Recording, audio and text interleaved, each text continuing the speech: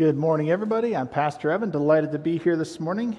We are in Titus chapter 3, and we're going to read the whole chapter as our scripture reading right now. So I invite you to find Titus 3. Paul writes, "Remind the people to be subject to rulers and authorities, to be obedient, to be ready to do whatever is good, to slander no one, to be peaceable and considerate, and always to be gentle toward everyone. At one time we too were foolish, disobedient, deceived, and enslaved by all kinds of passions and pleasures. We lived in malice and envy, being hated and hating one another. But when the kindness and love of God our Savior appeared, He saved us not because of righteous things we had done, but because of His mercy. He saved us through the washing of rebirth and renewal by the Holy Spirit, whom He poured out on us generously through Jesus Christ, our Savior, so that having been justified by His grace, we might become heirs having the hope of eternal life. This is a trustworthy saying, and I want you to stress these things so that those who have trusted in God may be careful to devote themselves to doing what is good. These things are excellent and profitable for everyone. But avoid foolish controversies and genealogies and arguments and quarrels about the law and arguments because these are unprofitable and useless. Warn a divisive person once and then warn them a second time. After that, have nothing to do with them. You may be sure that such people are warped and sinful. They are self-condemned.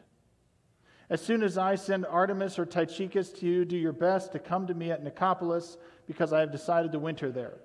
Do everything you can to help Zenas the lawyer and Apollos on their way, and see that they have everything they need. Our people must learn to devote themselves to doing what is good, in order to provide for urgent needs and not live unproductive lives. Everyone with me sends you greetings. Greet those who love us in the faith.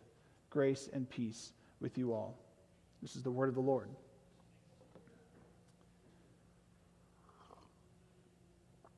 We have said over the last 3 weeks, as we've been talking about how to study the Bible, that all that we need is found in God's Word.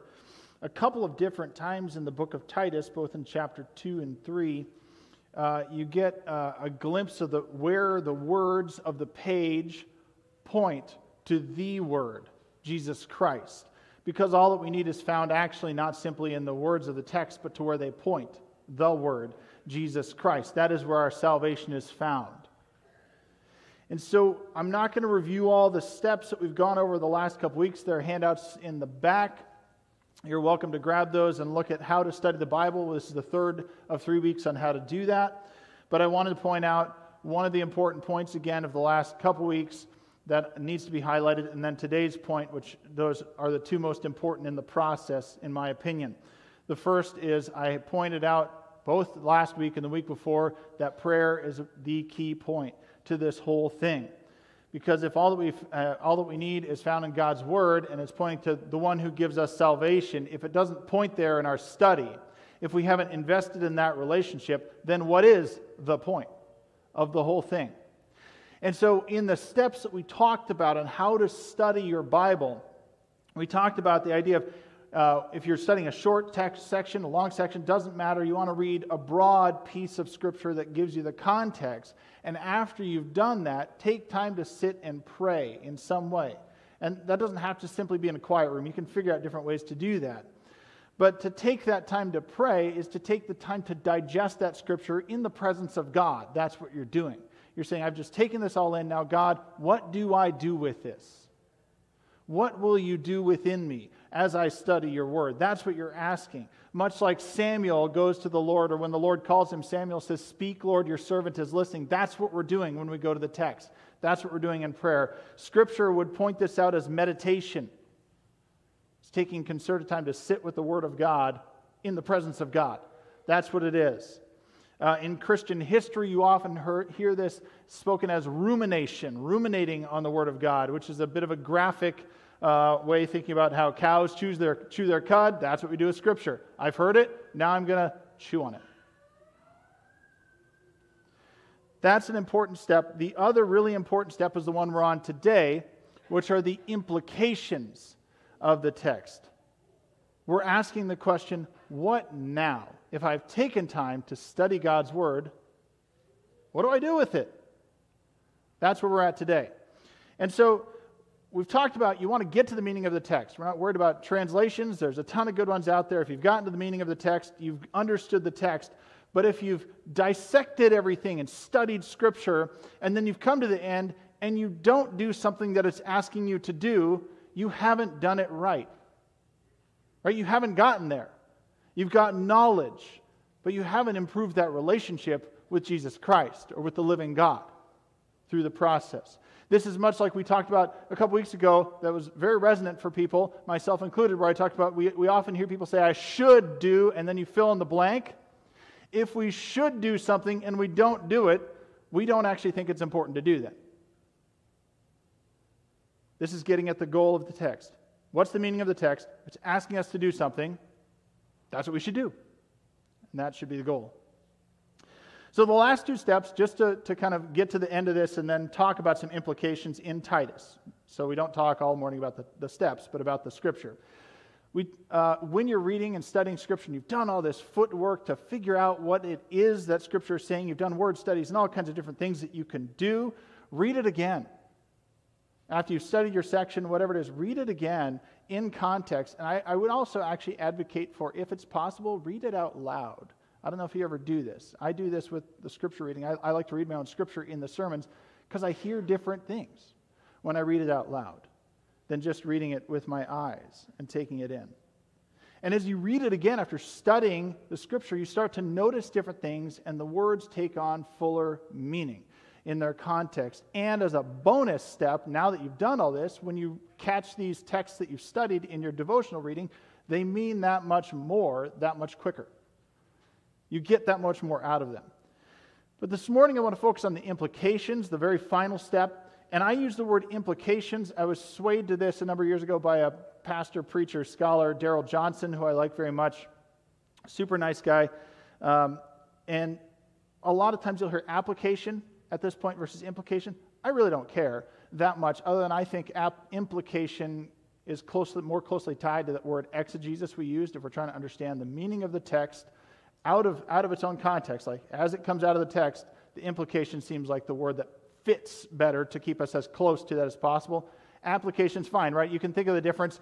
If you're applying something like a patch or you're applying cream or something, you're doing what needs to be done to make it work. That's what application is. Implication, I think of more like when I lived in Chicago, about 25% of the time that you threw something in a trash can, a squirrel would pop out of it, right? It's coming out of. That's what implications are. Like it's the obvious thing that comes out of it. And so that's why I like it. It really doesn't matter to me what word you use. The idea is that if you've gotten to the end of your study, you're asking the question, what is the impact of what I've studied on my worldview? But more importantly, what is the impact of what I'd study and how is that going to make me a better disciple of Jesus Christ? How will I be closer to Him because I did this? What's the text asking me to do? That's the implication. So let's look at some implications that we could have seen. And if we were sitting down in a class together, I'm sure we'd see a lot more. But these are the ones that I've seen over the past few weeks. So Titus 1 and 2. If we look at some implications from Titus 1 and 2, we can see that quality leadership matters. That's what Paul has been telling Titus and us, as it turns out. And what that means, Paul has defined it, that quality leaders are going to know what sound doctrine is. They're going to know the beliefs, and they're going to teach them. Sometimes you'll hear people, pastors especially, say this. Pastors will sometimes say, well, I'm not a theologian in their sermons. Well, but you are, actually. And you're supposed to be within your congregation. You're supposed to be kind of the resident theologian. Other people can be theologians, yes, of course, but you are supposed to. That's part of my job, is to partially be a theologian within the body of Christ. We must know sound doctrine if we're in leadership. And quality leaders affect the quality of the people, we discovered along the way in the book of Titus. Right? Certainly, people may or may not always live up to the highest standard, but they certainly will. If the leader is cutting corners, people will say, well, now I have permission to do it too. Quality leadership matters. And that is to say, a healthy church is then made up of people who follow a quality leader and hold sound doctrine and live it. That's what Paul has told us in Titus. That's the goal. That's what we're aiming for. So the implication that we could have seen in the text, among many others, is that if the leaders are supposed to be blameless and patient and honest and hospitable, as he said in chapter 1, by the time he gets to chapter 2, we realize actually everybody's supposed to be those things. Not just the leaders. The young women, the old women, the young men, the old men are all supposed to be like that. The leaders are just setting the pace. That's the idea for what the whole people are supposed to be. They should all know their sound doctrine and live it out. A second implication that we can see from chapters 1 and 2 is we must understand what we believe, which follows from what we just said. If the quality of the leadership matters and they need to know sound doctrine and teach it, and people are supposed to kind of live it out, we have to have a clue what it is that we believe. And the first step of understanding what you believe is actually knowing what you believe, right? Leaders must be on task in leading towards sound doctrine in that and making sure people understand the basics of the faith and more. But what that means is if we're on the receiving end of that from the leadership, we should not resist sound doctrine and sound teaching. And what's interesting is as you look in the text a little bit further, you can kind of see what that sound teaching looks like. And there's at least two sort of major components that I saw that Paul was flagging there, one of which I think we tend to like a lot, and one of which I think we tend to not like a lot. Paul says encouragement. He uses various different words to get at that same idea, but encourage the young woman, encourage the young men, or urge, that kind of thing. He's encouraging them. This is what you're supposed to do. You're supposed to teach. You're supposed to encourage. But Paul also says you got to rebuke where things are not right. Maybe you're not like me. Encouragement's great. Rebuke is harder. And what really struck me as I looked at things again this week, reading it again, is that encouragement could involve rebuke. If you look at chapter 2, verse 6, for instance, similarly, encourage the young men to be self-controlled. So if a young man is self-controlled, we're in good shape, but if they're not, what's going to need to happen? Maybe some rebuke, right? Encourage them. Because Paul rounds out the whole thing with, if people aren't doing the right thing, we got to course correct. And so the kind of questions we can kind of come up with at this point, if we're writing down the implications of the text, you can ask yourself this: am I teachable? If I read through this and Paul says you got to teach what's good doctrine, and I'm on the receiving end of that, am I teachable? And particularly, can I handle both encouragement and rebuke? That'd be an implication of this. And if I'm not teachable, does that mean that I prefer comfort over truth? Right, those are the kind of questions that we would ask at that point if we're writing down the implications of what comes out of the text. And then even further, if we're talking about the teachableness, encouragement, and rebuke, how many unteachable individuals does it take to make an unhealthy church? Because that's all that Paul's getting at here. Paul's getting at the health of the church, people who have sound doctrine, who live it out, and can then demonstrate that. Rebuke matters, actually. It's not something we should go around willy-nilly doing. We shouldn't just rebuke you, that kind of thing. But actually, our first rebuke should be that we should rebuke an attitude that values comfort more than the truth. There needs to be love, but we cannot rebuke an attitude that values the truth within the community. Otherwise, we create false community. Those are implications of the text. We need to know what we believe. We need to understand that. And if we need to have a clue what we believe. We need to work out why. Of course, Titus doesn't tell us all the whys of why we believe. It does give us some of the issues if we don't understand that. Chapter 1, verses 15 and 16. It says, to the pure, all things are pure, But to those who are corrupted and do not believe, nothing is pure. In fact, both their minds and consciences are corrupted.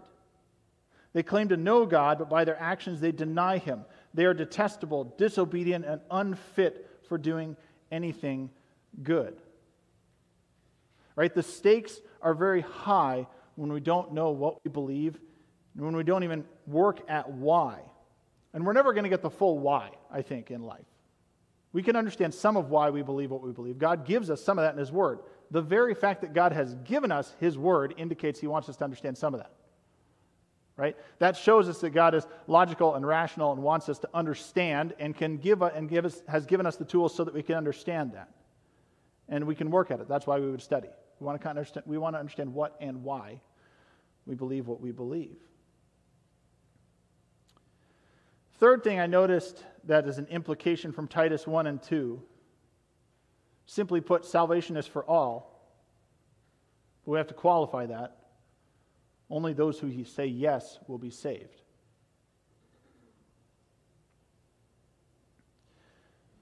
We can also discover in Titus 1 and 2 that it's not simply that those who say yes will be saved, they're going to be transformed.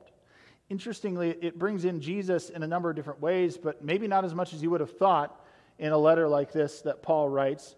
And even the Holy Spirit is brought in, but not all that much. But you can see when it's brought in, it tells us exactly this. Salvation is offered for all. Chapter 2 says that. But only those who say yes are going to be saved.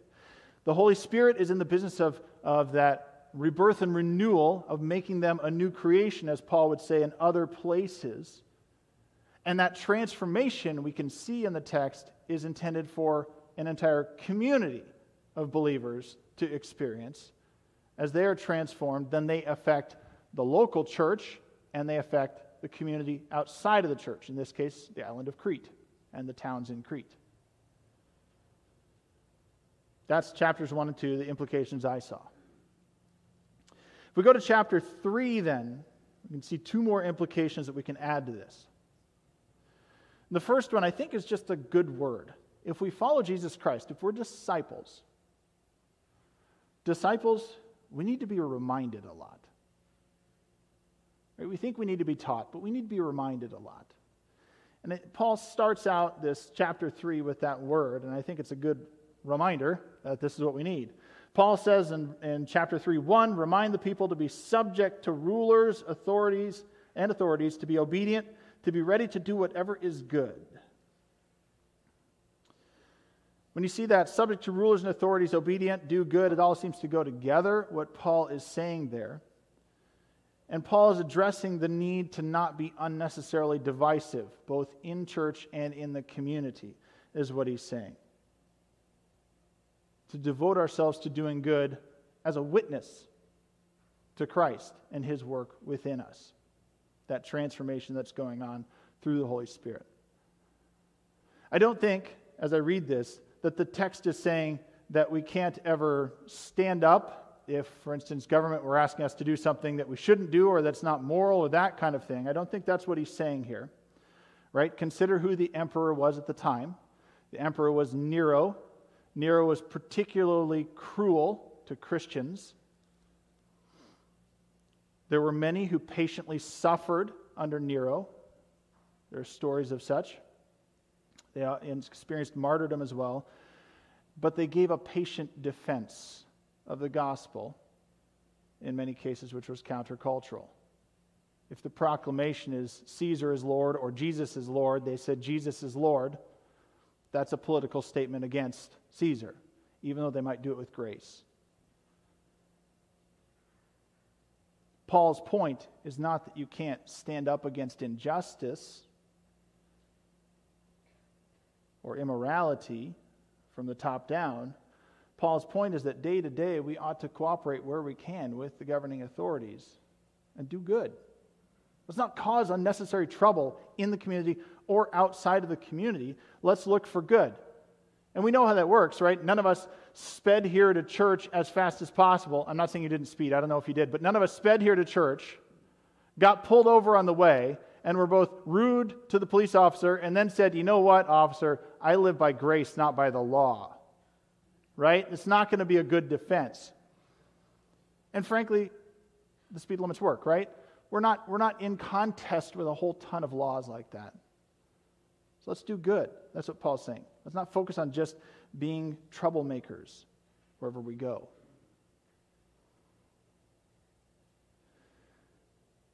One of the implication, or a couple of the implication questions that can come out of this, though, is we're reminded to not be unnecessarily divisive both in and out of the church, is the witness question that comes with that, which is what Paul's getting at. So a question we could ask is, do you know how to act in a way that looks like you follow Jesus in the world?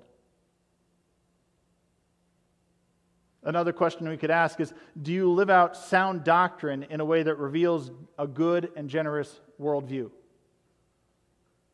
And particularly, do you live out sound doctrine in a way that reveals a good and generous worldview to a self-interested culture? Because that's going to stand in contrast and show the goodness of the gospel. We need to be reminded a lot of what our role is as witnesses to the gospel. The last point that I saw is an implication from Titus chapter 3. And this is kind of the whole thing that Paul's been getting at. Do whatever is good. That's what Paul's been saying. Do whatever is good. He got at that in chapter 3, verse 1, reminded people to be subject, and we read that part. To do whatever is good is the way he rounds that verse out. In verse 8, again, he talks about, it's a trustworthy saying. He says, I want you to stress these things so that those who have trusted in God may be careful to devote themselves to doing what is good. By the way, what is good is going to be godly. That's why we would devote ourselves to that. These things are excellent and profitable to everyone, he says. Good works matter and are witness to the goodness of God. Age-old question, maybe it's not age-old, but it's old in our culture, I think, is can you be good without God? People ask it to me all the time. Can you be good without God? To which the simple answer is yes, but then the follow-up is, why would you? Right, if you think it through. Can you be good without God? Well, yeah. But why would you? Titus 3:5. It says, He saved us not because of the righteous things, the good and godly things, those righteous things we had done, but because of His mercy. That is to say, we could do a whole bunch of good things in this life without God. God's given us that capacity, but to what end? It won't bring salvation. Only Jesus does that. In fact, we'll get to the end of life if we've done a whole bunch of good things, and Jesus will say, I never knew you. That's the downside of that. It's all for naught. We're still going in a corrupted direction instead of the pure direction Paul talked about early on. Being good is a response to God's salvation. It doesn't earn it. It's a response to God's salvation through Jesus Christ. But the other implication that we can see here that's very strong that we ought not miss is not simply that baseline point, that we can't save ourselves and being good is a response to God's salvation through Jesus Christ, but that being good is a team sport. That we are supposed to be good if we follow Jesus Christ. That's what he's saying. And that is the witness that we have to the world of the goodness of God, the gospel, and of Jesus Christ. Paul reiterates things like this, verse 14. It always seems weird when we read a whole letter and he's got the greetings at the end, but there's important stuff in there too. Even verse 14, he says, our people must learn to devote themselves to doing what is good. Why? In order to provide for urgent needs and not live unproductive lives. Paul, at the very beginning, talked about we've got to finish the work of planting the churches, putting established leaders in place, or mature leaders in place, so we can do this goodness as God's people. Chapter 2 is all about teaching sound doctrine and conduct so we can do good and be a witness to the world. Why? So that a transformed transformed people would share the good news of Jesus on the island of Crete. That's why he's writing this letter. Implication at that point is if we're supposed to do good, as Paul's addressing to Titus and to the churches of Crete, so that the good news would be shared on the island of Crete, we are supposed to do good as God's people as the transformed people of Christ so that we would share the good news in the city of Lincoln. Those are the implications that I see in the book of Titus. All that we need is found in God's Word when we study it. It all points to God's Word, Jesus Christ, who saves us and through His Holy Spirit transforms us. And because of that, we respond by doing good wherever we can as God's people so that others would know that salvation. Let's pray together. Lord, I pray for those that don't know your Son, Jesus Christ, and do good and labor, but don't know the goodness of Jesus and His salvation. Lord, for anyone in the house or at home who doesn't know your Son, Jesus, invite them in this morning. We also pray, Lord, for where we've had moments where we are not reminded to do good, where we are self-interested and selfish, that your Son Jesus saved us because of how unselfish He was. He selflessly gave Himself for us. God, may we emulate that in our lives as our response to the salvation we have through Jesus Christ, your unique Son that you gave us for salvation. May we experience that salvation and that abundant life today, and that transformation through the Holy Spirit, especially if we're in the room, Lord, and we've never experienced the power of the Holy Spirit within us, but we said yes to Jesus. May the Holy Spirit come upon us in ways that we never even knew possible.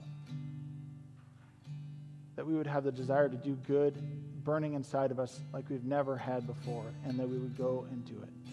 Lord, may that be the witness we have this week to your word. Amen.